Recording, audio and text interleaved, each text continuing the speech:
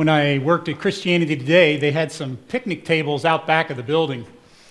And on a nice day, employees, if you wanted to, would eat lunch out there. And one time, it was in like August or September, some of us were out there and a bee started buzzing around the table and buzzing around us and landing on different people's food. So one of the guys who was out there had an empty Coke bottle, plastic one, so he pointed the mouth of the bottle toward the bee, and like with a butterfly, that would just like scare the butterfly away, but the bee actually went toward the bottle and climbed inside the neck of the bottle, and so then he just took the cap, screwed it on, and I don't think the bee got a very good deal. The bee got to have some of the sticky residue left in the bottom, but he was captured and controlled. It's a pretty good picture of what the devil does to every one of us, friends. He offers us something that looks really good, something that would make us feel good, something that would numb the pain. And he holds it out to us, and if we go for it, we will soon find ourselves captured and controlled. So I wanted to see if any of these temptations that you are feeling right now match a survey that I saw of Americans' top temptations. So, all right. And by the way, these are in order from higher percentage of people who responded to those down to lower. So, worrying. That's so normal to me. I didn't think that was a thing. Procrastinating. Okay, there we go. Eating too much. Anybody getting a ding, ding, ding? Spending too much time on media. All right. Being lazy. Spending more money than I can really afford. Gossiping about others. Being jealous or envious of others. Viewing porn. And abusing alcohol or drugs. And obviously, this is a very incomplete list. There's just so many ways that we can numb the pain of life and feel better about ourselves. So I don't know what your preferred method is, whether it's procrastinate or binge watch or envy or trash talk people or whatever. We all do something on that list, and usually the whole list, right? Often. And the thing is about all of those, they seem harmless and give some relief. Most of those. At first. That's the way they work. They do relieve you at first. But before too long, we find ourselves captured and controlled. We'll all of a sudden discover, whoa, my relationships are suffering. Maybe my work is suffering. My intimacy with God is suffering. And so what do we do? Well, thankfully, Jesus teaches us how to fight temptation, and he teaches us from his own experience. I mean, think about that. When Jesus walks out into the wilderness of temptation, and you need to not picture like a forest wilderness, but like surface of the moon wilderness, rocky, barren, dry, he went out there alone. So the only reason that we know today what happened to him out there is that he chose to tell his disciples. I think he told them then, and so that it would help them and then and us now. What does temptation feel like? What does it sound like? How does it come to us? And most important, how do we fight back?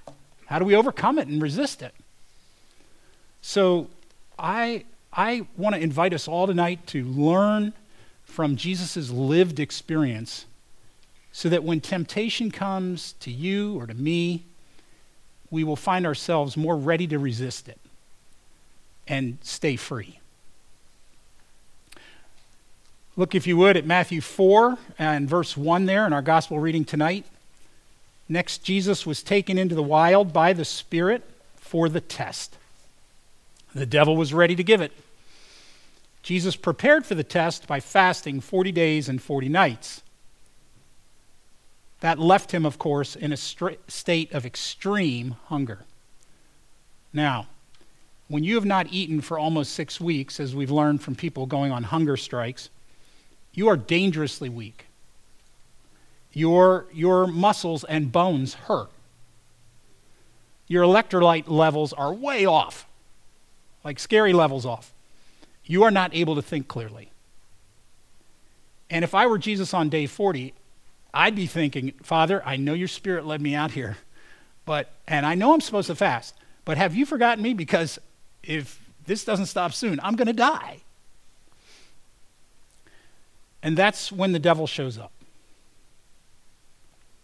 He doesn't come on day 3, day 10, day 14. He circles like a mountain lion, waiting for where and when best to pounce. And so often the devil comes to us when we are vulnerable. He will come when we are lonely. We're in a hotel room traveling in a strange city and we're all alone. He'll wait until we're busy and adrenaline depleted, or we're sick, or we're depressed, or a friend just got something we've desperately wanted and for a whole lot longer than they. He comes on day 40. And Jesus, in this state of extreme hunger, which the devil took advantage of in the first test, here's the test. Since you are God's son, speak the word that will turn these stones into loaves of bread. Come on, you're the Son of God. Like, why are you starving? You deserve better than this. God is definitely not being good to you. Someone as important as you should not be hungry. You have the right to take any rock out here and turn it into a warm, round loaf of barley bread. Can you taste it? So the first thing we learn from Jesus' experience is that the devil will come when we are vulnerable, and he points out what we don't have. The unholy options, by the way, always come in a voice that seems reasonable, very reasonable, totally explainable, and justifiable. I don't know about you, but I have noticed that the devil does not usually show up in like red paint and horns looking like Darth Maul. Instead, usually the devil comes cloaked as something that seems actually probably for the best. He inserts into our minds some overpowering, compelling thought that we may not really recognize as his. We often think it's ours, and that thought is not going to sound something like, God is so good. No, it's not going to be that. It's not going to be, God, you are more than enough for me. It's going to be, man, I am getting cheated. Satan will point out what we do not have in life. Back around the year 2000, for those of you who were alive then, America was in dot-com mania. Remember when they called it dot-com mania? Okay. And there used to be these things called magazines, business magazines. And every month, these things would be hitting my desk. So Fast Company and Inc. and Forbes and Fortune and stuff like this, because I was doing business sort of related work. And on the cover would be these smiling faces of these mostly guys in their 20s, and they're smiling because they helped with the startup of Amazon or Oracle or Microsoft, and now they're millionaires. And so they get to wear sneakers to work, and they're driving their Beamers, and they're living in very nice homes, and they're already millionaires, so they can decide whether they want to work or not. And then two good friends of mine decided to leave the kind of work I was doing and go into internet startups. And I could see they were doing very well, thank you. And I wasn't. And man, that began to get me. I thought, why am I schlepping away over here in the not-for-profit world when I could have fun, move fast, get involved, and make some real money? I mean, surely these IPO people aren't all smarter than me. So anyway, it's that kind of thought. It's the thought that comes to you where you feel like, man, I am missing out. God has not been good to me. He's withholding. I don't know what that may be like for you. It might sound like I spend all day taking care of other people's needs, so the least I could have is this. Or I worked so hard through grad school, and this is all I get paid. Or God, why have I followed you all these years and you have not provided this? You've not given me this thing that's so dear on my heart. Or I'm the one who really sacrifices in the relationship and I get so little in return. Or I've been here longer than she has. Or my ministry is critical. You'd think they'd mention it from up front once in a while. We can learn from Jesus' experience that the devil will come when we are vulnerable and he will point out what we do not have. So how do we fight that? When the devil says, since you're God's son, speak the word that will turn these stones into loaves of bread. Take care of what you don't have. Jesus answered by quoting Deuteronomy, it takes more than bread to stay alive. It takes a steady stream of words from God's mouth. When you look at this test and the other two tests that Satan throws at Jesus, it's all about what he does not have. And notice Jesus' answer is all about what he does have in God. Yes, I'm hungry. Really hungry. I want bread so much I can taste it. But I have better food in God. He feeds me in a different and deeper way that you can't understand. So go away. The devil will point out what we don't have, but he cannot beat us when we are finding greater satisfaction in God. So the satisfaction in God is greater than the dissatisfaction we feel over what we don't have. The late, great Dallas Willard talks about this really well. He said, I know my temptations come out of situations where I am dissatisfied, not content. I'm worried about something, or I'm not feeling the sufficiency I know is there. If I have a strong temptation, it will be out of my dissatisfaction. Therefore, he says, the surest guarantee against failure is to be so at peace and satisfied with God that when wrongdoing presents itself, it isn't even interesting. That's how we stay out of temptation. Now, that might sound just a little glib if you don't know the life of Dallas Willard, but he was an astonishing person who lived this fully with integrity. What Satan can never take away, he can point out what we don't have. He cannot take away what we do have. We have God. So to overcome temptation, we don't deny our unfulfilled longings in these different areas of life, but we trust that God can satisfy us in a different and deeper way. Does that make sense? When I felt stuck in my job and had visions of IPO grandeur in my head, Karen could tell I was really wrestling and I was going through it. And she also could tell, I can't help you. So she said, honey, why don't you go see Doug? So I went to see Doug Stewart, who's back here tonight. And like a good mentor, he did not tell me what to do. But it was kind of annoying because he kept using the word midlife a lot. And then he said, Kevin, you haven't really asked the deeper God questions yet. Like, can I trust you with my life? He said, why don't you go on a retreat for a week? And I didn't have any better idea. So I did. And during the retreat, I wandered into a chapel where they had the Stations of the Cross. And it was the traditional stations. And in 3 of the 14 stations, Jesus is stumbling under the weight of his cross. It's so heavy, he cannot carry it. But then there's this wonderful scene where Simon of Cyrene comes along and helps him carry it. And it was through that I felt like God was saying to me, don't be surprised that there are crosses on the way. It's actually the right path, but I will send the resources so that you will be able to carry it.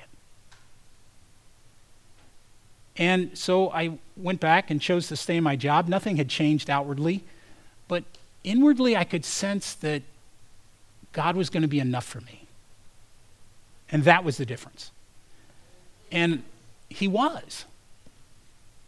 Now I look back and I just thank God that through his Spirit speaking to me and Doug, he kept me from what would have been, for me, a really bad choice.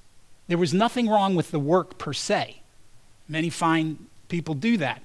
But what I could not see at the time, believe it or not, was that a huge driver for me was greed. That was actually the main motivation underneath it. And had I given in to that temptation, I would have gotten swept up in the startup world of 75, 80 hours a week, minimum, right? And my relationship with God would have gotten squeezed by that very dynamic. My relationship with my loved ones would have gotten squeezed by that same thing. And I'm just so thankful to the mercy of God that he rescued me from what was a potentially really bad choice. That he saved me from that temptation by giving me a confidence that I could find satisfaction in God enough to go through with the current life I had, where there were some things that I was feeling the lack. So the big question for us then on temptation is, do we know how to find satisfaction in God? Dallas Willard talks about this. He says, I encourage believers to have times every week when they do nothing but enjoy God. Times every week where they do nothing but enjoy God. That may mean for them walking by a stream, looking at a flower, listening to music, or watching your children or grandchildren play without you're constantly trying to control them. Experience the fullness of God. Think about the good things God has done for you and realize he has done well by you. My mom is 93 now, and she has some physical challenges that are difficult. She told me, I'm working on my thank you God list, and I've gotten down to 202 unique things. And I know the next time I call her, the list is going to be longer. And then Dallas says this, if there's a problem for you doing that, actually enjoying God and feeling that he has been good, then he says, then work through the problem, which I presume means get with a spiritual director or a pastor or a counselor or somebody who can guide you on this, because we really cannot serve God if we do not genuinely love him. So let me ask you a question. When is it that you find yourself feeling closest to God?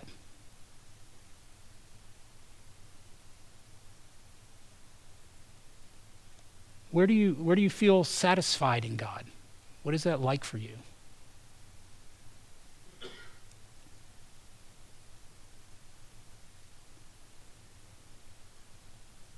Then here's what I would encourage for you tonight as a way to apply this sermon, is to say, how could I place myself in that situation more often?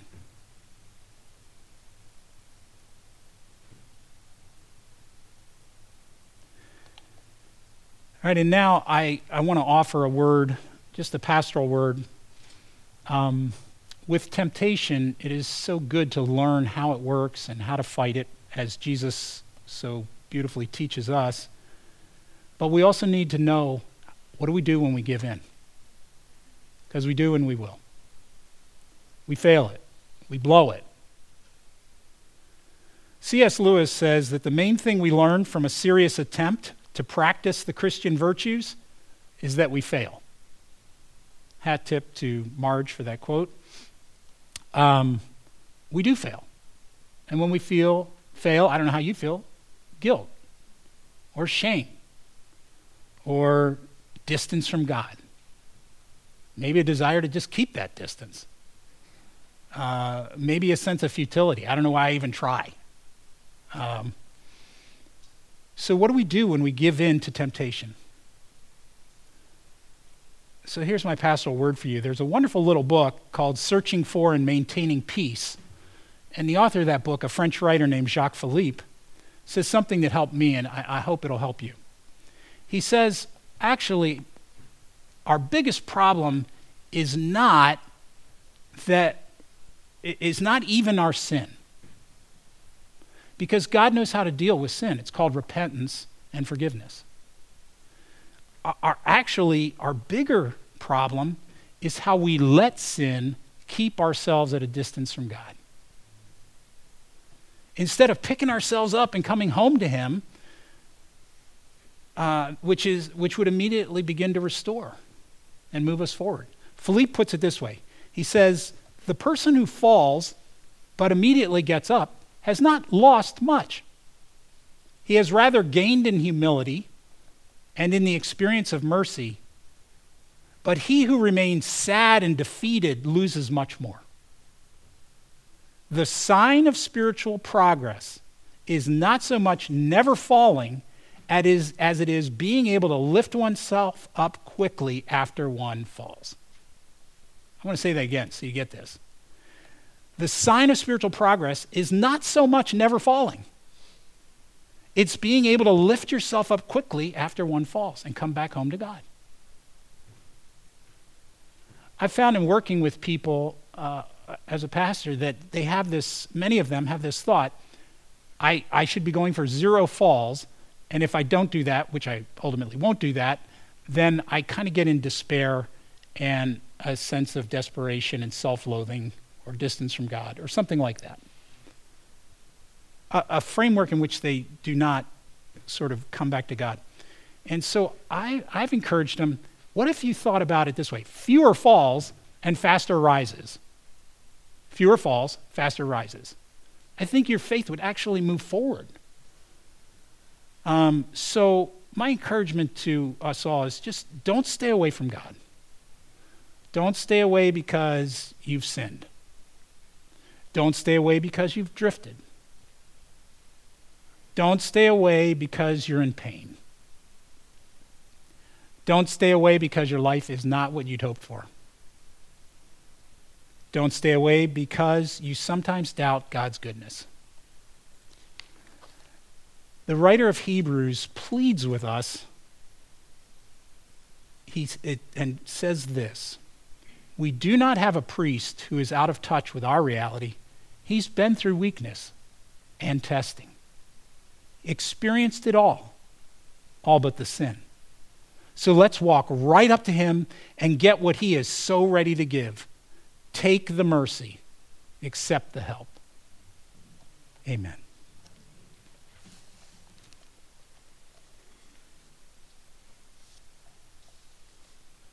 Why don't we take a couple moments just for people to process and think and pray.